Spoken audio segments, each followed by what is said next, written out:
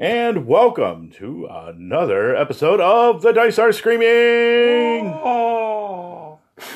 Or Clodson. I am Brandy. And I am Mike. And together we are the Dice Men who form the Dice Are Screaming podcast. The lonesome cowboy of gaming podcasts. Riding the old prairie alone. Yeah, well, that's us. Just doing our thing. Not meaning no harm. That was a little bit more than the law would allow. Yeah, that was. So welcome. It's a Tuesday night. Hope everything's going fine. Looks like spring has finally sprung here in the Great White North, or we whispered southwest lower reaches of Michigan. We whispered of it before, but it only has continued to get better. So we're in a pretty rosy mood here. Yeah. Hope your week's been good and everything's going all right. You got some good gaming going on. And on that note, a little shout out. Yes, a word from our sponsor. That's right. And tonight's episode is brought to you by Thorvald's Gently Used Dungeon Decor and Emporium. That's right. Thorvald's has overbought and is overstocked. Everything has to go. Why, that's right. Armoires, bookcases, bookshelves, bookends, statuary, gargoyles, and perches, sumptuous divans, daises, columns, fluted pillars, braziers, sconces, and a whole lot more. Save, save, save! Here at Thorvald's, you get more for your gold piece. That's right. Thorvald's also has a used selection of gently used arms and armor, also available for rent or lease. Check for our prices and credit within. You'll never get a Glaive Cuisarm this cheap. That's right. And remember, at Thorvald's, it comes with an express guarantee. If it ever fails you, feel free to bring it back. Yeah, that's right. Now that's a store to remember. That's right, Thorvald. You got it. We gave you that. Also, don't forget Thorvald's is open from Sunday to Friday, 24 hours. That's right. Just walk on in. It's mostly open, but don't take anything. Walk, fly, crawl, but whatever you do, get to Thorvald's and spend your gold. That's right. Thorvald has it all for you. Just don't let the door hit you on the way out. And on that note, just remember, it's 2 leagues down from the Keep in the Borderlands, right next to the Caves of Chaos and the entrance to the Caves of Quas Quentin, as I remember right. Search for the Unknown. Oh, that's right, from into B1. Yeah, he's right next to you. Oh, So, all right, bravo. Thorvald, there's your shout out, buddy. Well deserved. All right, so, and that brings us to our topic. Speaking of dungeons. Uh-oh. Yeah, it's the 69th episode. We're not going to talk about succubi and brothels. 69, bro. We're actually going to talk about the next best thing, dungeons. Yeah, it's right in the name of the game, Dungeons and Dragons. Now, we'll have an episode about dragons some other time, but we're going to start with the first word right here today. And you may think like, oh, well, I know what a dungeon is. Well, do you? I mean, what constitutes a dungeon? And today we're going to discuss that, so... Yeah, I mean, in theory, the game is Dungeons and Dragons, and everything you're doing is Dungeons and Dragons, but is an adventure a dungeon adventure or nay? Look, you can have purely social encounters in a highly civilized environment where there are a lot of challenges in a town, but there are no actual dungeons involved. Now, a dungeon is an entirely different story. Right, a dungeon could be a old ruin and with a large portion left underneath. Mostly dressed stone. It could also be a glacial rift of a frost giant jarl. Yeah. Or it could also be just the warrens underneath an old forgotten city. Yeah, exactly. The, sewers that predate the sewers. The original excavations or the necropolis, if people entombed their dead beneath the city for generations and kept building up and building up. Or a city is laid on top of what used to be a previous city. There's, not to mention, countless instances in gaming where you encounter structures that have largely fallen to ruin, but quite a bit exists below the surface that nobody sees. And By dark of night, terrible things crawl forth to plague the locals. Yep. That's where your heroes come in. Real dungeons. Yeah, and it's more than just a setting, I want to say, because while it kind of has that feel of, well, there's this place under the ground where really crazy stuff happens and it's full of traps. I mean, what is the real purpose of a dungeon? Sounds like a nightclub I used to go to. Oh, yeah? Ah. Well, we won't talk about it. Yeah, no, enough of that. We'll just move on. Moving along. Enough of my adventures. I got a lot of experience points out of that encounter. Oh, I bet. And a couple other things not to tell about it. All right, so... I didn't come away with much in the way of gold, but, man, my wisdom went up. Yeah, and also tonight's episode is also co-starring our special guest host, Sassy, who currently is in heat because we haven't got her to the vet yet. Soon to work on that. So if you hear her in the background, just remember, that's our cat. Sassy giving her voice.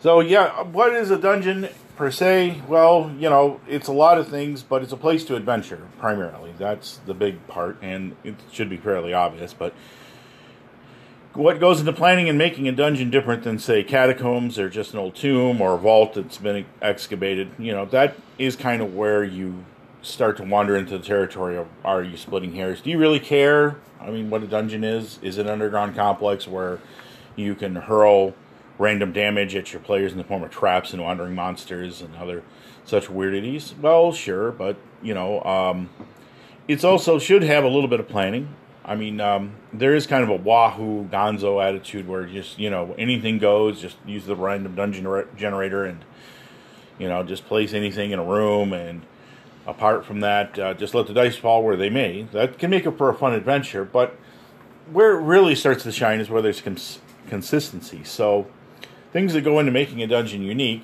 are primarily, unique monsters you don't find everywhere, like an eye killer from the Fiend Folio layering up. Now, obviously, with your more horrific undead and things like that, they don't have a lot of living requirements, okay? These are creatures that'll just nest pretty much anywhere or sit motionless waiting for something to rouse their ire. That's fine. But when you're adding really unique creatures, you also have to consider, if you're really aiming to hit it out of the park on this, and you don't have to. I mean, you can just throw the crazy stuff at them willy-nilly if you like. But if you want something reminiscent of some of the best written modules of yesteryear, think about the ecology, the actual role of each individual creature found in a dungeon. How do they get along? What is each of their place in the order of things? What is the hierarchy going on here? Who's in charge? Who's more dangerous than whom? Is there... An example would be, if you want to shove a Thessal Hydra into a burrow down there, and you've got a tribe of orcs in the same complex, is there some reason this thing has not simply had orc buffet every night of the week until there were no orcs left? Explain it. Think of why. Yeah, and, you don't need to make it a lair on purpose. You can have a menagerie dungeon, or zoo dungeon as it's more commonly called. But, like I was alluding But explain it. Like a crazy mage with an obsession for collecting weird monsters has finally passed away. And some of them have broken free, but some of them have not. And the locals are incensed and outraged that such a thing was nearby them untended. Go clear it out. And then there's your reason for everybody to go face first into the hellscape that is a dungeon full of crazy critters. Yeah, and, that's a good one. But, also, other environments can be part of a dungeon experience. I'm a big fan of Crazy Mage overall, because, it just literally explains everything. Oh, yeah. There was a Crazy Mage. Yeah, there was a Crazy Mage behind it. Owlbear, Crazy Mage. Boule, Crazy Mage. There you go. Yeah, they're all part of... Oh, Magic, what have you done? You cheap Just tramp. because you could do a thing didn't mean you should do a thing. Yes. A hard lesson there. But it does make for some really entertaining dungeon dressing. Having those crazy monsters like the Eye Killer or the ever-present, speaking of eyes, the Eye of Fear and Flame that we were referencing. Oh, that's right, from the Fiend of Folio. Yeah, it just sits there, big old skeleton. Like, when I hit you with a fireball, the other one's with a fierce ball. Makes no sense. Just go with it. Yeah, look, I mean, you had me scared back when the fireball went off. Yeah. You did not have to throw in fear from the other eye. It's kind of, you've established your dominance when you blew up half my party. Well, there is that. But dungeons also inquire a certain amount of mystery. And, of course, with that comes either lost to antiquity or just the crazy mage syndrome. You look at a lot of the early example dungeons, they were either... you look at... in the original basic set, the Holmes version, it was some kind of skull tower at the end of town where a wizard had layered up. Darn those wizards. Making skull towers, where they would stand for hours on end, with their arms upraised, or until they got tired, gazing at the stars. Yes, Korgoth, you keep on giving. Dad? Well, you would have thought I was the way those women on that cruise looked at me. Yeah. Oh. But wherever you place your dungeon, obviously it's going to be a focal point for adventuring for a while, or it's just going to be a, kind of a whistle stop on the rest of your campaign. No matter where it is, you want to make sure that, as Mike said earlier, that it has sort of a reason for belonging, but the players don't have to know it per se. I mean, it is kind of like one of those things that only the DM really needs to know, but it helps scope it out and seem more realistic if there's some kind of plan behind it. But other times it can just be a wide open area that critters just hang out in because, well, it's just a safe spot and everybody else is hunting them down all the time. Yeah, we talk about things like traps, but, when and where is a trap appropriate? For starters, right out of the gate, a heavily used hallway that, troops are going to be marching back and forth down is a lousy place to park a bunch of arrow traps that are, triggered by footsteps. Inexplicable. You're like, well, how come this doesn't go off 20 times a day? They should be mopping up the remains of staff members more than they need to worry about adventurers. The time and place for it is an area that is prohibited, that is not likely traveled, or that instructions have been left for nobody to go down there. And they know it, but the party doesn't. Or a place that is intended to prevent anybody from achieving ingress in the first place. Someplace very ancient that was sealed up for a reason. Right. Well, now, then you should have traps. And a nice piece of dungeon dressing that lends a little air of authenticity. Let party members occasionally find a trap that has gone off and just left a trail of dead bodies right there. And then they get further in, and now they're dealing with the traps that have not been set off. Yeah. But it puts them on edge. Well, yeah, there's 3 spears jutting out of a wall, and there's a skeleton hung on them that looks like it belonged to some rogue. All of the clothing is rotted off the skeleton long since, but there is the remains of a leather belt pouch that is rotted almost to dust at his feet, and there's a puddle of coins just laying there for the taking. Yeah, and, that, the random treasure, there you go, right there. That's the reason, it can be right there in front of you, why is this pile of treasure just laying out in the middle of nowhere? Well, it's not just laying out in the middle of nowhere, it's in sacks and coins and bags from the adventurers who got killed earlier, and they're laying around here too. Yeah, little nervousness for the player characters who are wary, and certain doom for the ones who are unwary. But starting with a dungeon in mind, starting with the first place is obviously getting your maps created. And kind of putting the spin that I like to call the Saturday morning cartoon serial mix in there, where you just sat in front and absorbed all the chicanery and mumbo-jumbo going on the big screen and ate a whole bunch of sugary, chocolatey cereal. Chocolate frosted sugar bombs. Sugar bombs. You were going right there. Yeah, and, your brain starts firing on all cylinders. And diabetes in a box. And so you started writing and drawing these things out, and of course scrap paper helps. But any good dungeon just requires a little bit of work. an imagination and a little bit of preparation. But stocking your dungeon with monsters, yeah, the first step is, of course, placing them within ideal locations from one another. Obviously, humanoids and other types of clannish and tribal creatures will be sticking to one areas, but other areas like Gibberlings, they don't really care who they're... Hey, Gibberlings don't even believe in pants, so they really are not that picky about their neighbors. And again, game balance is a thing here. You know, you're shuffling back and forth between... I would categorize the major components as actual monsters. You know, things that are opponents, be it leveled opponents or creatures. Okay, so there's your living beings that oppose you, be they mold, ooze, orc, or evil high priest. It doesn't matter. So you've got your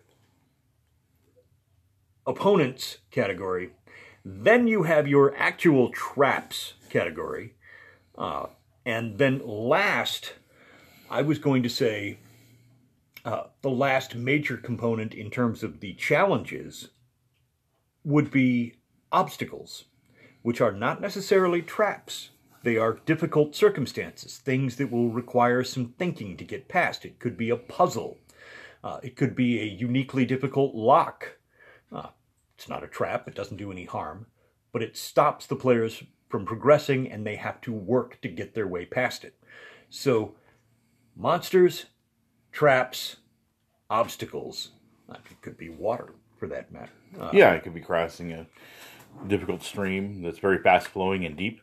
And then combining a couple of those at the same time. Yep. Like an obstacle with a trap, or an obstacle with a monster. You're trying to cross that slow-moving underwater stream, and it's full of... Gray ooze. Yeah, gray ooze that, you know, wow, is it happy that you just happened to drop by? As happy as an ooze can get. I mean, they're kind of limited on the emotional response scale. Yeah, all right, maybe happiness is the wrong term. Hey, well, you know, let's go with it, you know. Titillated? It's tickled pink.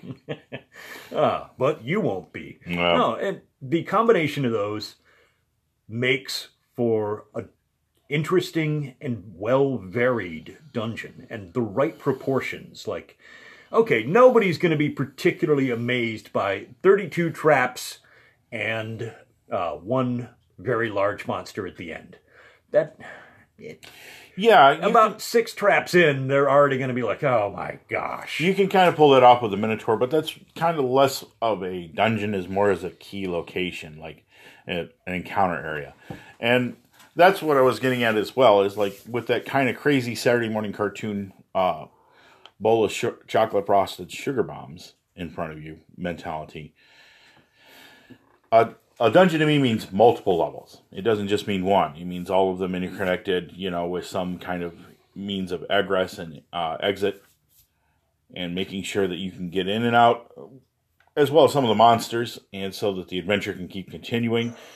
But they don't always have to be easy to find, or in any way easy marked out. Like no handy exits. Hey, where's the exit? Oh, just follow the little sign down there. Yeah, once you're in for a while. And the party better have a map maker. This is another old classic standard, which is expecting the player characters to remember how they got in. Yeah, and we've kind of gotten away from that, I think, in a way, because it is kind of an arduous task. It really has little benefit. But, you know, it does have its rewards. And, you know, well-made map that allows you to get back and forth and find out where you're at. You know, and, of course, if you're having multiple sessions delving in the same area, the places repopulate after a while. If it's a sinister area with an infamous reputation, it's obviously going to keep attracting monsters to lair there. Yeah, not to mention if you've got monsters in different portions of the dungeon. And say, for instance, the hobgoblins on, you know, deep down in level 2 are pretty tough and well organized, and you killed them all. But down on level 3, there's an entire group of gnolls that, you know, have been looking opportunistically to upgrade. So, you know, you left the hobgoblin lair, and, you know, you're working your way back through level 2 a week later. on your way back from town. This time we're going to go get to level 3. Well, welcome to the newly repopulated lair the Knolls have moved into. Thanks for opening real estate for us. Yeah. You guys are, better than an agency. Century 21 called. So Yeah. they're looking for help. Real estate is valuable even in dungeons. So if you have a wide variety of things in any dungeon, there's always the possibility that other stuff from other parts of the dungeon moved in there and something else moved into the space taken up by them. And if you're using the crazy old wizard living in a tower by himself, maybe he has portals that allow entrance and egress to other planes. Ooh. Wow. Yeah, then you can get the real weird monsters in and out. More than just angry elementals trapped. You could get some demons and devils or other types of baddies from the beyond. Oh, man. Geez, how do you deal with the sanitation needs of a complex this large? About once a month, I open a portal to the elemental plane of water and just flush the whole building out. Yeah, it works fine. And the monsters don't mind too much. The ones that live, that is. Yeah, the Odiug is usually pretty honked off for about a week afterwards, but... Yeah, and, speaking of ecology, the things like oozes and slimes really don't have a whole lot to add to an ecology, but they're constantly moving around. Gelatinous cubes. Yeah, unused, unoccupied areas abandoned by other creatures. That's where you get things like growths of russet or yellow or brown mold. Those are, long-term denizens. Oh boy, we gotta get out of this dungeon. It's got brown mold. Oh, yeah. Look, this dungeon has failed its certification. I'm afraid I can't let you occupy this. We're going to have to close this until such time as this mold infestation has been dealt with. Please consult your local city council. Yep, and we're entering the area where we now have to wear respirators. Yeah, dungeons aren't OSHA approved, okay? So let's just... Yeah, we're going to throw that out there that, there's no safety warning for the player character. Also, turning on the lights is never an option in most dungeons. So, light sources long-term, your torches and things like that. But that's where continual light and continual flame spells come in real handy. By the time the party is level 3, most of this has been... dealt with permanently. It's really your level 1ers that are in trouble when the lights go out. I've seen it happen with higher level parties too, but that's being completely unprepared for a situation. Versus if you're going into a dungeon environment, you're probably going to have 1 or 2 items in backup or a scroll or 2. Just for such emergencies. But that's if you're thinking ahead. But on the other hand too, you want to make sure that when you design dungeons, as you're stocking with monsters, sometimes you can get goofy with it, hey, there's 6 specters in this room, and the next room there's 4 orcs. Boy, are those 4 orcs terrified. Yeah, see, that's the inexplicable element that we're trying to say, avoid that if you can. Yeah, maybe an owlbear lairs near the front of one of the abandoned room complexes, and, inhabits, basically 3 rooms, as it lairs around, and the goblins leave it alone. Yeah, if it's got a point of access to the outdoors to go out and hunt, then maybe they've just shoved as much rock debris and everything else as possible into the path that leads to it, hoping that it will just stick to going outdoors instead of clawing its way through the rocks to get at them. Yeah, some monsters can coexist. Obviously, ones that are intelligent can be reasoned with, Well, as we mentioned, Odiug, orcs will leave an Odiug alone, throwing in its trash and refuse, in exchange for occasional few bits of fresh meat, and don't go too near that pit. Yeah. Likewise, if you go back to the classics in Keep on the Borderlands, there was an ogre that was more than willing to take cash from anyone. And the various tribes of humanoids could hire the services of the ogre at any time. That was, a unique facet of that early module, that the players could be in combat, as player characters often find themselves, against one of the humanoid groups, and, hey, sure, things are going their way, right up until one member of that humanoid group ran off, be it goblin, orc, or what have you, ran off to the ogre with a sack full of change and said, "Bam! Help! We've got loot! Bring your club!" And then the next thing you know, you're still in the fray against a group of humanoids, but now they've got they brought a cave ogre. Yeah. Squiggy, the cave ogre, shows up, and he's got a drink on. But that was great dungeon writing. It was unique. Mm-hmm. It stood out. And I think things that are unique and stood out should be a good point to mention, especially with regard to like the last facet, which is dungeon dressing and treasure. Yeah, weird pools that give different effects from if you drink from them. Hey, just like a public fountain, you just have to drink from it to find out what is inside. So. What's its magic power? It gives you the craps for 3 days. Oh man! But you don't know that until you've. It's the fountain of green apple splatters. Oh no, terrible. Who designed this trick? Oh man, they should be slapped. No, yeah, but also unique treasures. Never forget to leave something weird in there, especially the more your brain has been rotted by chocolate-coated sugar bombs. True, those fever dreams on the couch that hit when you get that third bowl of cereal in. Yeah. Passed out, comatose, and the sugar high. You've scraped up enough of the inside of your mouth that everything tastes like metal. Oh. Fortified with 9 essential irons, minerals, and vitamins. So there's that. What is it we were talking about? The wand of paralyzation? Making treasure unique for a dungeon. It's one thing. Everybody loves finding a +1 sword if they're a low-level character. Everybody who's a high-level character looks forward to finding a +5 sword. But what does it do? Why is it different from the others? Why is it theirs and theirs alone? It looks cooler. Yeah, an incredibly well-crafted ivory scrimshaw wand of paralyzation that dyes your hand purple for a day after you've used it. Yeah.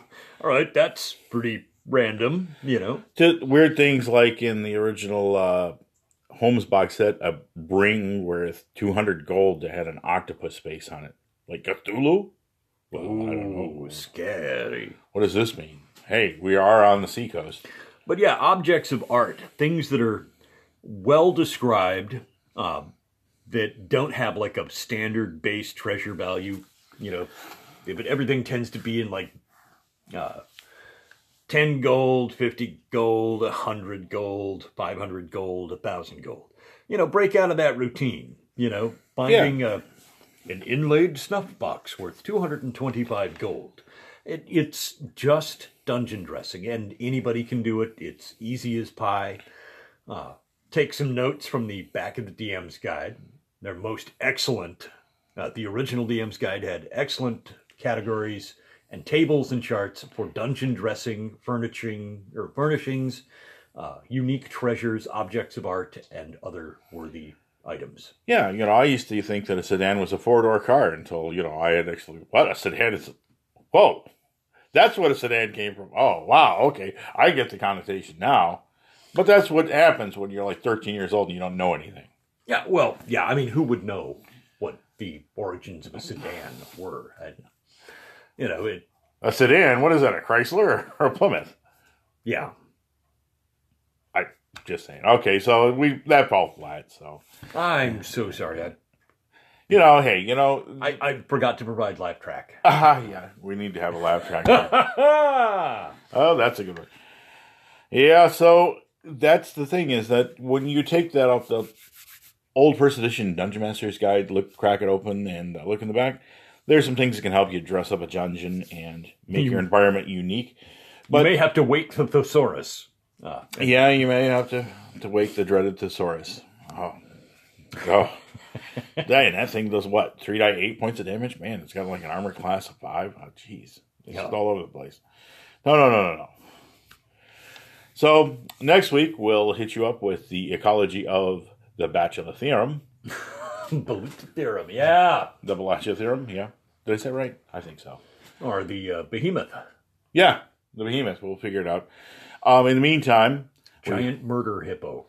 have fun placing your dungeons, and if you have any good dungeon stories you'd like to share with us, or anything that you'd like to talk about at all, hey, we're just desperate over here. Oh, hey, and I mean, we take great amusement from stories of like the weirdest or craziest thing that like you ran up against in a dungeon in your game. Joe Boondy. Yeah, we're talking about those kind of things. If you have a recollection of something absolutely mind-shatteringly bizarre, where all of the players at the table stopped for a minute and went, "Wait, what?" Oh, we totally want to hear about that. Yep, and also let you know that we'll be coming at you this Wednesday. That's tomorrow, right? Oh, yeah, tomorrow's Wednesday. It comes after Tuesday. Oh, jeez. My week's all messed up already. Yeah, we'll be doing a live stream tomorrow, so... Yes. We'll be doing, I think it's the Saltmarsh. Unveiling Saltmarsh, the classic. Goes to the Saltmarsh, and I'll be at Perfect Storm Comics and Games. You can check them out on the website and look at our ugly mugs one more time. We'll hopefully won't scare you too bad. But again, we just wanted to throw out a dungeon in there. We got some basics covered here, but this is a topic that we could go on for hours about, literally. Yeah.